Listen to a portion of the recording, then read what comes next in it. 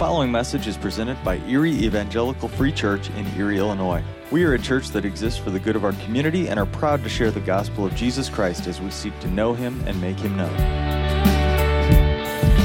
Many of you may remember the feeling you had when you graduated high school. Right, students, you'll get there one day, I promise. Okay, but you think back to that time when you graduated high school, and there's a unique experience of graduating high school or completing high school. It's a unique feeling because when you graduate high school, and you probably remember this, there's this kind of sigh of relief, right? Like, oh, I made it. I get to move on from here. And many of you felt that. But at the same time, there's an excitement about what lies ahead, isn't there? Like, you go, I made it through this, so now I get to go on to what's next. I get to look at that next phase of life. And whether you were going to work, or you were starting a family, or you were going to college, or you were joining the military, or whatever it was you were doing after high school, you graduated, you look back, you said, I'm glad I'm done. Great. Okay, now what's next? And the two are almost intertwined. This is kind of where we find ourselves in Nehemiah chapter 13. See, for the people of Israel, the people living in Jerusalem, God had sent Nehemiah to lead them in rebuilding the walls of Jerusalem. And now the walls were built. And through that time, God had confronted the people about their sin. They had gone through the practice of repentance. They'd celebrated God's goodness, God's deliverance. They'd celebrated everything God had accomplished. They were relieved to be done with the work. But Nehemiah understands that was never meant to be the end of the story. It was simply the start of what is going to continue. And so as we look at Nehemiah chapter 13, I want you to ask yourselves, how do we in our lives, in our walk with the Lord, not settle for some finished task? How do we not look at our faith and go, if I just do this, I will be done. If I can just get to here, I'll be finished. If I can just make it to that, then we'll be good. How do we not see our faith as a finished task, but instead look at it as a lifetime of growing and maturing and developing into the people God has called us to be and the work He has called us to do? Nehemiah chapter 13. I've told a few of you that this passage was really hard for me to prepare to talk about this morning because it's set up kind of strangely. So before we even get into the passage, I'm going to help you fill out the outline. You can fill out the whole outline. If you're a note taker and you got the notes for today's sermon, I'm going to give you the whole outline right now up front before we even go on. Okay? And number one, we're going to see in Nehemiah 13 two principles. Okay, two principles for living a committed life, staying the course in our faith even after one task is done. Okay, and the first principle is this: we cannot tolerate what is wrong. And number two, we cannot compromise what is right. We cannot tolerate what is wrong, and we cannot compromise what is right. Through Nehemiah chapter 13, we're going to see these two principles come up over and over again. So, I want to just go ahead and we're going to read through this. And we're going to see how these apply to this passage. And once we get through it, we're going to come back and we're going to talk about what we do with these in our own lives. So let's start Nehemiah chapter 13, verses 1 through 3. All right, Nehemiah chapter 13, verse 1 through 3 says, At that time, the book of Moses was read publicly to the people. The command was found written in it that no Ammonite or Moabite should ever enter the assembly of God, because they did not meet the Israelites with food and water. Instead, they hired Balaam against them to curse them. But our God turned their curse into a blessing. When they heard the law, they separated all those of mixed descent from Israel. Okay, stop right there. Verses 1 through 3. What this basically says is the Israelites had allowed foreigners to come into the temple. The temple was God's holy place where He set up for His people to meet with Him. And they had allowed foreigners who did not worship God to come into the temple. See, what happens from there is that the Israelites go, oh, we read the book of the law where this isn't right. And so what do? They repent and they fix the situation. They don't tolerate this impurity that had come into the temple. Right? These Ammonites and Moabites had come in and brought impurity before a pure and holy God. The Israelites really easily could have been like, yeah, it's not that big a deal. We're fine. But instead, they repent and they fix it. Right? They refuse to tolerate what is wrong when it's brought to their attention. So verse 1 through 3. They didn't tolerate what was wrong. Okay, let's go on. Verses 4 through 9. I'm not going to read this whole thing, but I want you to hear what happens in verses 4 through 9. It says, now before this, the priest Eliashib had been put in charge of the storerooms of the house of our God. He was a relative of Tobiah and had prepared a large room for him. Okay, stop right there. Remember Tobiah from earlier in the book of Nehemiah? If you've been here as we've studied through, Nehemiah is an Ammonite. What did we just hear in verses 1 through 3? That the Israelites had allowed the Ammonites and Moabites to bring impurity into the temple. The priest Eliashib was related to an Ammonite, Tobiah, who was, remember, he's kind of this little rat of a guy who sidles up to anybody who's winning. He's like, hey, I'm on the winning side. I've always been your friend. Right in the beginning of the book, he's fighting against the Israelites. And then once the Israelites start building the wall, he's like, oh, no, I've always been on your side, guys. But this Ammonite, now, because of his relationship with the high priest, is given not just access to the temple, but he's given a room in which to keep as his own little garage. So he keeps all his stuff in the temple. You go on, and down in verse 6, it says, while all this was happening, I was not in Jerusalem. Okay, Nehemiah was not in Jerusalem. Nehemiah had come to Jerusalem, and he spent 12 years there. Spent 12 years in Jerusalem, and then he had to go back. Right? If you remember back in Nehemiah chapter 2, verse 6, when he's going before King Artaxerxes and trying to get permission for this trip to go build the wall. Chapter 2, verse 6 says, the king, with the queen seated beside him, asked me, how long will your journey take, and when will you return? So I gave him a definite time, and it pleased the king to send me. That definite time was apparently 12 years. And after 12 years, Nehemiah had to go back. He went back, he saw the king, he spent some time, and then he comes back to Jerusalem, and this is where we're going to find the rest of this passage, right? He was not in Jerusalem. And so Eliashib gives this Ammonite a room in the temple. Skip down to verse 8. It says, I was greatly displeased. So when he finds it, when Nehemiah returns and he finds that Tobiah the Ammonite had been given a room, he says, I was greatly displeased and threw all of Tobiah's household possessions out of the room. I ordered that the rooms be purified.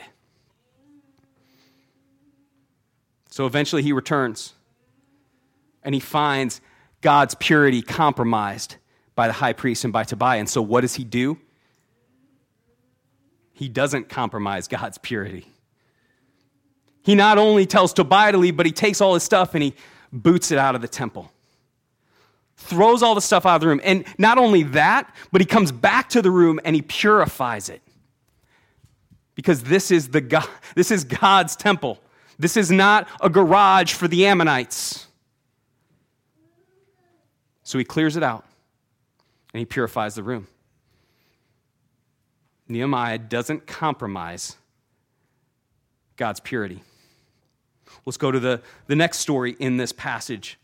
Starting in verse 10, it says, I also found out that because the portions of the Levites had not been given, each of the Levites and the singers performing the services had gone back to his own field. Okay, and the rest is going to describe what happens here. Right, verse 10 through 14 tell us that the Levites and the singers, those who led the worship at the temple, this holy place where God met with his people, had not been paid, had not been fed, had not been given what they needed in order to continue to lead the worship of the Lord. So they went back to their own homes, to their own fields, so that they could eat, so that they could provide for their families. They had to leave their posts. and left no one to lead the worship of the Lord in the temple. Well, Nehemiah comes and he finds this. And Nehemiah refuses to tolerate this wrong. He refuses to allow the people to sacrifice their worship to the Lord. And in order to keep the people's focus properly on their God, he says, we're going to fix this. And he sends people out to collect what was supposed to be collected for the singers and the leaders, and he brings them back into the temple so that they can lead the people in the worship of the Lord. Nehemiah doesn't tolerate this wrong. He fixes it. Okay, let's go on. Verse 15 through 22, we get another story that happens here. It says, at that time, verse 15, at that time, I saw people in Judah treading wine presses on the Sabbath.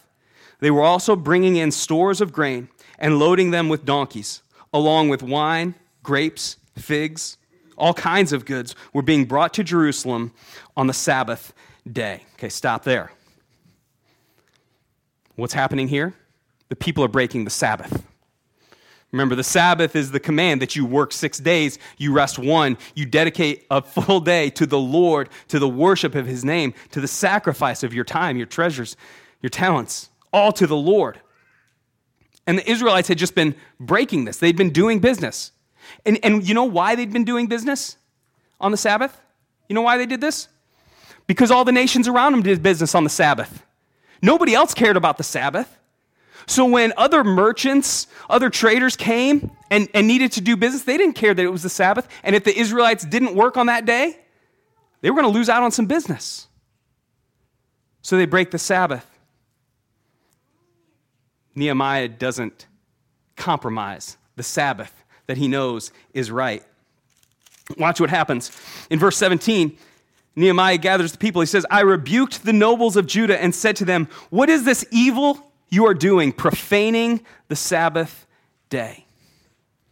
Right? Nehemiah doesn't say, hey, you probably shouldn't do that.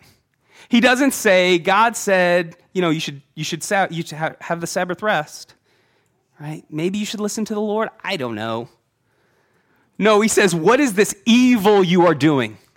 Stop it. Knock it off. You're sinning. Don't continue in your sin.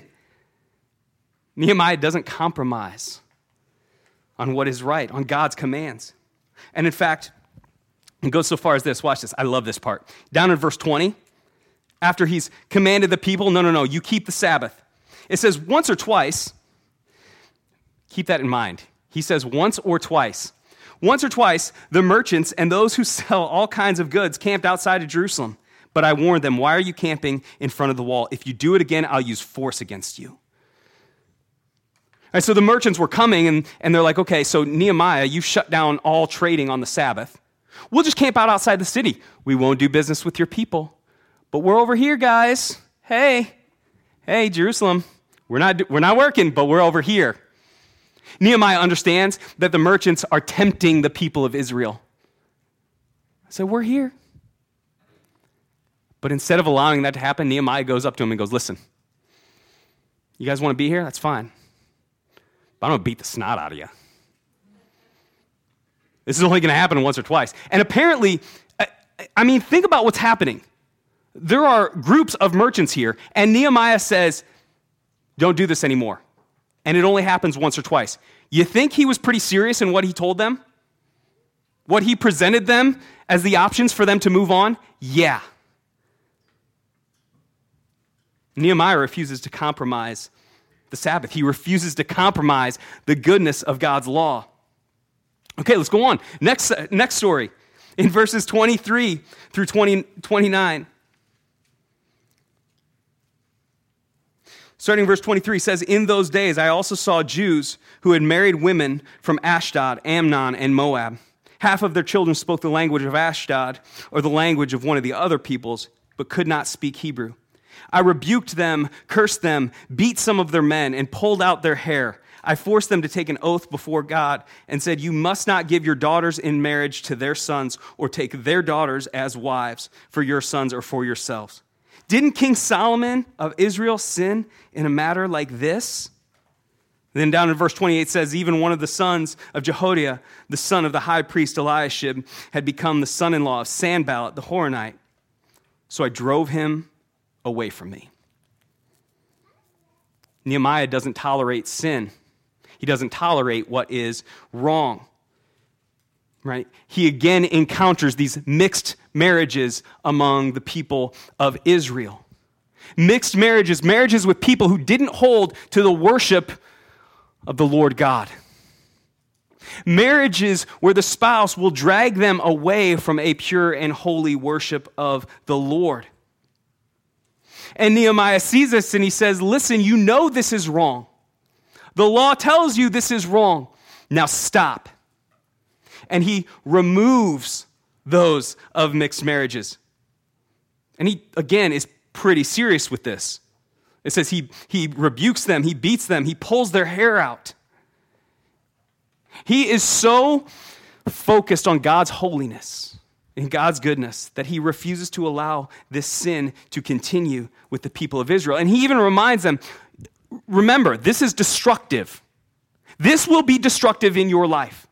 And he reminds them of Solomon, and we talked about Solomon when we went back through Ecclesiastes, but in 1 Kings chapter 11, verse 1 through 4, we get the story of how Solomon, the wisest, best leader of all time, falls away and leaves his kingdom in ruin. It says, King Solomon loved many foreign women in addition to Pharaoh's daughter, Moabite, Ammonite, Edomite, Sidonite, Hittite, women from the nations about which the Lord had told Israel, you must not intermarry with them, and they must not intermarry with you, because they will turn your heart away to follow other gods. To these women, Solomon was deeply attached in love. He had 700 wives who were princesses and 300 who were concubines, and they turned his heart away. When Solomon was old, his wives turned his heart away to follow other gods. Nehemiah says, listen, you want to keep intermarrying with people who don't worship your God?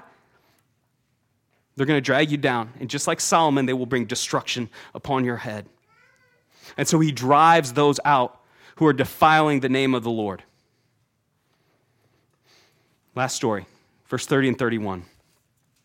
Nehemiah closes this writing. He says, so I purified them from everything foreign and assigned specific duties to each of the priests and the Levites. I also arranged for donations of wood at the appointed times and for the first fruits. Remember me, my God, with favor. Nehemiah here recaps everything he's done for the people of Israel and in Jerusalem. And he reminds us that why he did everything he did was for the glory of his God. It was about the glory of the Lord that he lived, that he served.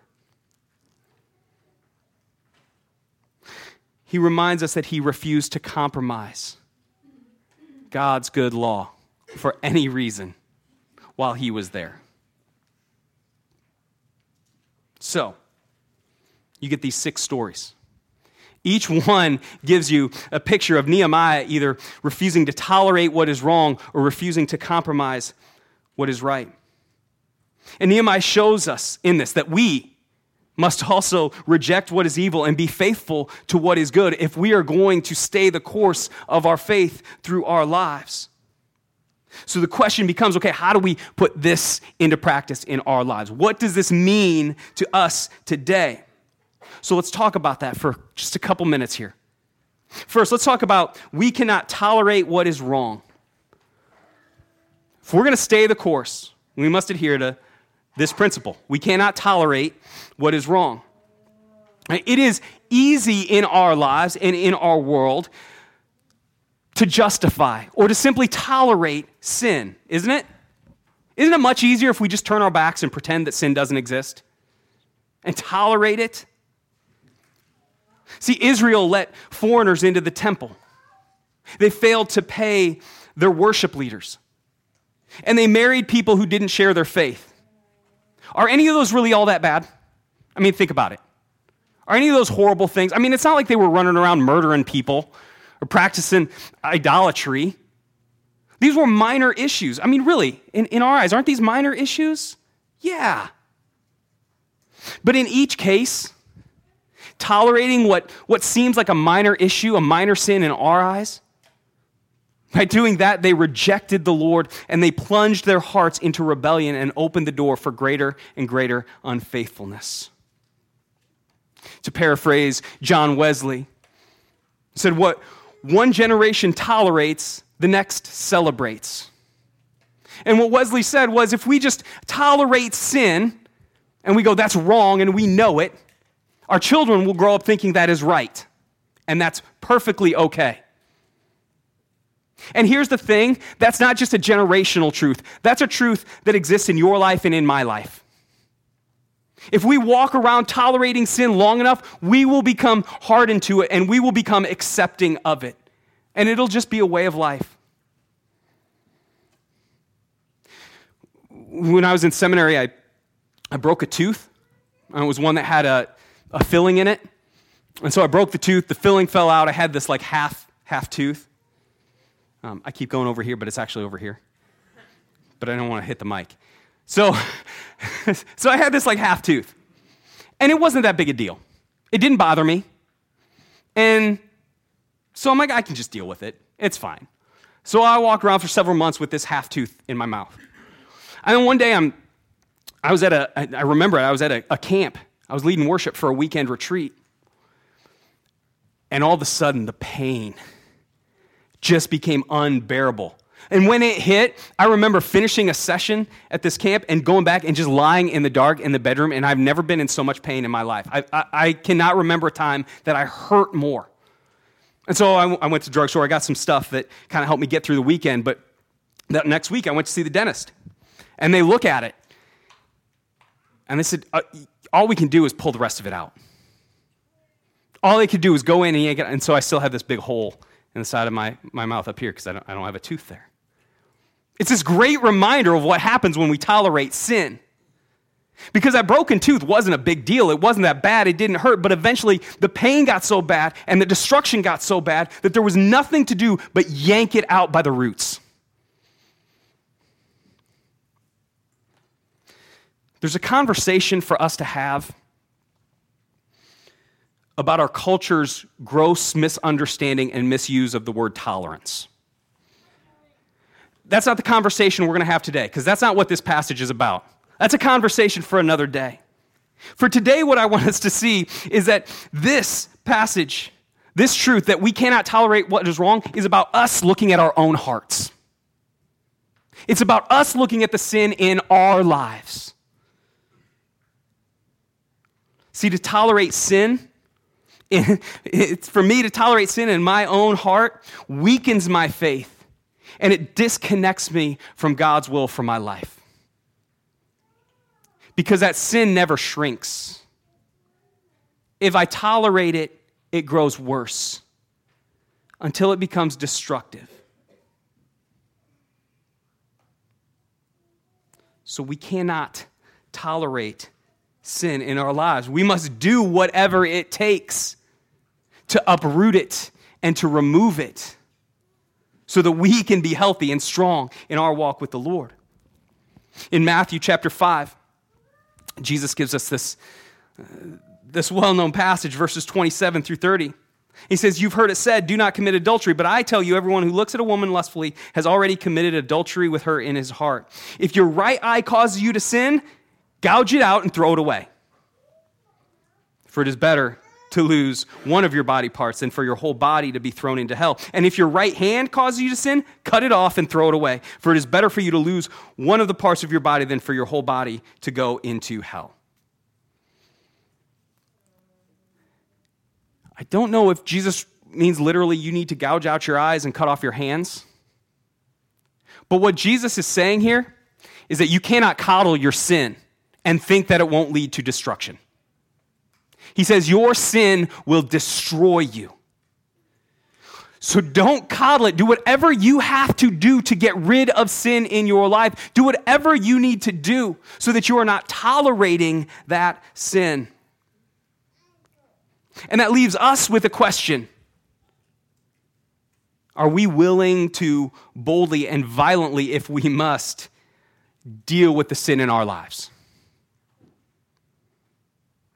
Are you and I ready to take that step? Are we ready to boldly deal with sin in our lives? And I don't know what this means for you, right? Maybe for you it's that being on social media makes you anxious and you need to just delete it from your phone. Maybe you're somebody who the local news makes you angry and you need to just stop watching.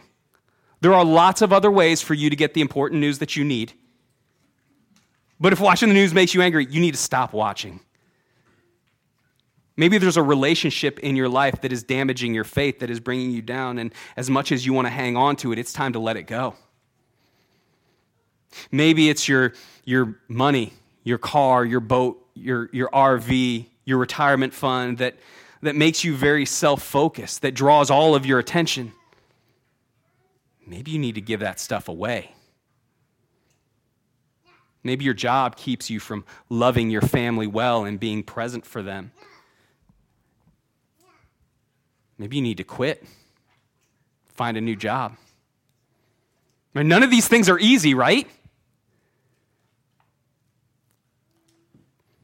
But are we willing to deal boldly with what we need to deal with in order to not tolerate what drags us away from a faithful worship of our God? What sins in our lives have we abandoned? What sins in your life have you tolerated? Have you just lived with? I can handle that. I can deal with that. It's not that big a deal. At least I'm not like them. Right? What sins have we tolerated in our hearts? And are we ready to take the radical action that's needed to remove it from our lives? We cannot tolerate what is wrong. But we also get the flip side here. We cannot compromise what is right. We cannot compromise what is right. If we reject or turn away from sin, and we say, okay, I'm not gonna tolerate that anymore. I'm gonna move past that. And then we also look at our lives and go, I know God's calling me to do this, but I don't really want to do that. Where have we gotten ourselves? Because if we want to reject God's blessings and His goodness and His commands, then we can't believe that we're growing stronger in our faith. We can't believe that we're remaining faithful to His word. Right? Eliashib compromised the purity of the temple. The foreign merchants compromised the holy day of the Sabbath. The Israelites had compromised their faithfulness in Jerusalem for years and years and years. In each case, you had people in a position where God had given them certain blessings. And instead of accepting them as God's blessings, they decided they were going to use them for their gain or for their purposes or for what they thought would be best, instead of pursuing God's intended design. Nehemiah shows us here, as he responds to these situations, that it requires an active step to maintain our purity in God's blessings. Right? Rejecting sin, turning away from sin, is only half the battle. We must actively pursue what is good. When Jesus calls for others to follow him in Luke 14, verse 26 and 27, he says, if anyone comes after me and does not hate his father and mother, wife and children, brother and sisters, yes, even his own life, he cannot be my disciple. Whoever does not bear his own cross and come after me cannot be my disciple. Right? He doesn't just say, stop sinning and you're good. He says, no, stop sinning. Don't tolerate what is wrong, but pursue what is good. Don't compromise my law. Don't compromise my love for you. Pursue me with all that you have and all that you are. You must pursue what is right, what is good, what is true. Chase, like many boys his age, as a 5-year-old, he loves Legos. He loves building Legos. And he gets focused in on it. We bought him Legos for Christmas, and he would sit at the table and work through entire Lego sets. And you go, hey, Chase, can I give you a hand? Nope. No, I'm doing it. right? He wants to do it, and he is focused. And he's not getting up from the table till he's done. Chase, you want to go outside for a little bit? Chase, you want a snack? Chase, you want this? Nope, working on the Legos, putting them together. But here's the thing. If you've done Legos, you know that Lego instructions are not always the best. All they are is like the little picture, right? And then it has an arrow if you're supposed to flip it over. But you're never sure if they've already flipped it over in the picture or if you're supposed to flip it over from where it's at. It's hard to follow even for me. And so there's times where Chase would ask me for help. He'd be like, Dad, this doesn't work. I'm like, okay, let's look at it. And you're looking at it, you're like, yep, that's not going to work. So we take the instructions and we start looking back and, no, that seems right. No, that, until you get to the spot where there was a small error. And you look at him and you go, okay, Chase, here's the deal. We got to go back to this step, and we can fix it. And in that moment, he has a choice. He has a choice.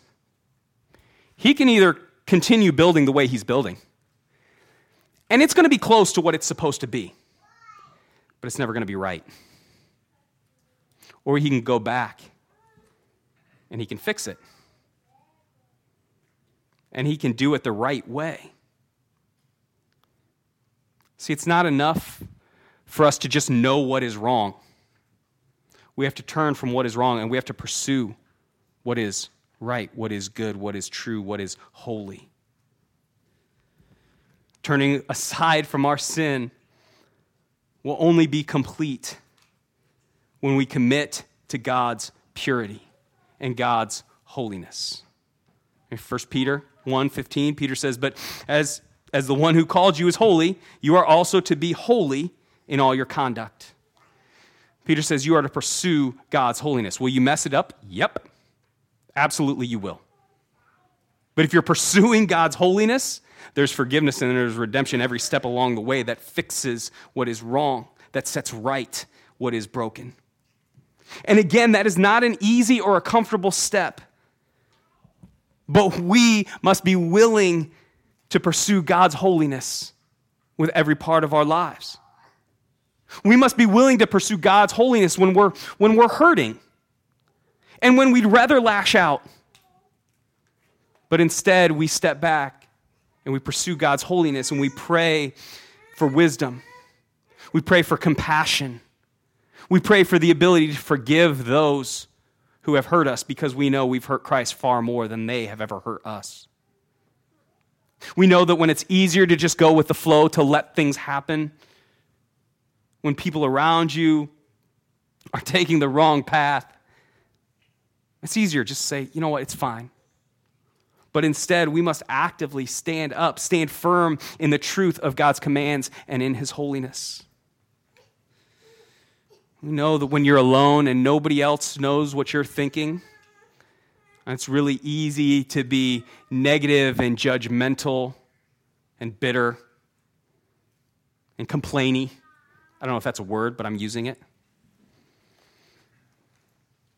But instead, you're going to hold yourself accountable for your judgment, for your gossip, for your anger, for your bitterness, and for your selfishness. And you're going to turn and you're going to pursue the holiness of God instead of allowing yourself to stew in your sin.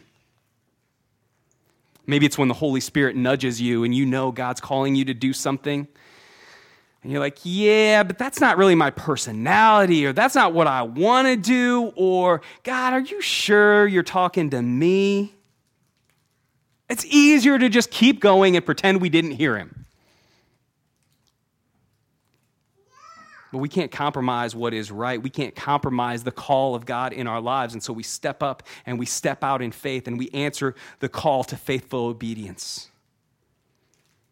See, compromise is easy, but it will never bring us to fulfill God's incredible purposes that he has prepared for our lives.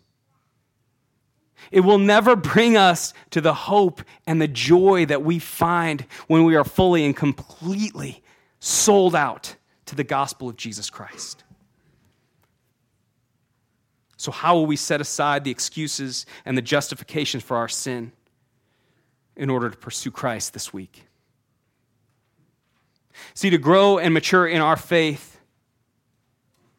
to have the Holy Spirit begin, continue, and complete the renovation of our hearts, We cannot tolerate what is wrong, and we cannot compromise on what is right. But here's the thing. We don't do these things. We don't reject evil. We don't hold on to what is right in order to try to gain God's approval for us. We never forget that we aren't trying to be good enough for God to love us. We aren't trying to be good enough to earn our salvation, because Jesus Christ has done everything that needs to be done for that. Because of God's incredible love for us, because of his knowledge of our brokenness, our frailty, he sent his Son to live perfectly, to die sacrificially, to rise victoriously, to deliver us completely, so that we might be accepted by a good, holy, and perfect God, even though you and I are far from good, holy, and perfect. No, we don't tolerate evil, and we refuse to compromise what is right, not in order to gain God's affections, but because we have been given the affections of a good, holy, and perfect God. We respond to him with joy and with love. And so, church family, may we go out this week into a dark and a broken culture that wants nothing to do with the holiness we know.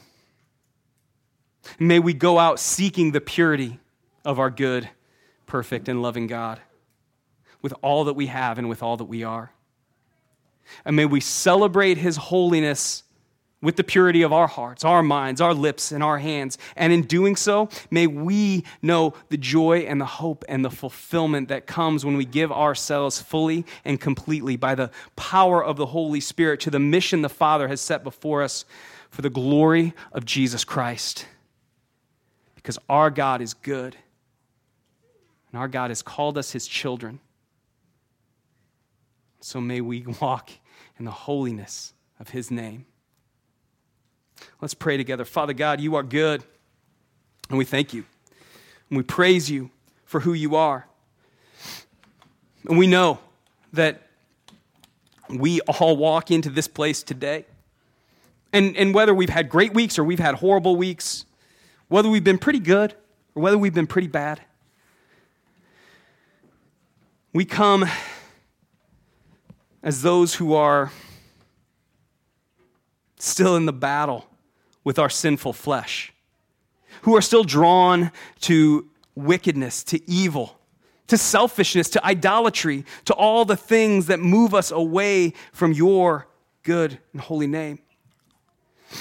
And so we come and we repent this morning. We turn away from our sin and we pursue Jesus Christ with all that we have and all that we are, knowing that in you we have been washed clean, that by the blood of our risen Savior we have been made right before you, not because of who we are, not because of what we do, not because of what we can offer, but because of who you are. And so, Lord, we thank you and we praise you. And we ask that now as we prepare to go into the week ahead, to go into the lives that you have set before us, Lord, that we would walk into the life ahead as different people, changed by the encounter we have had with your love, made new by the sacrifice of Jesus Christ. Lord, we love you. We thank you for who you are. We praise your great and awesome name. And in your name we pray.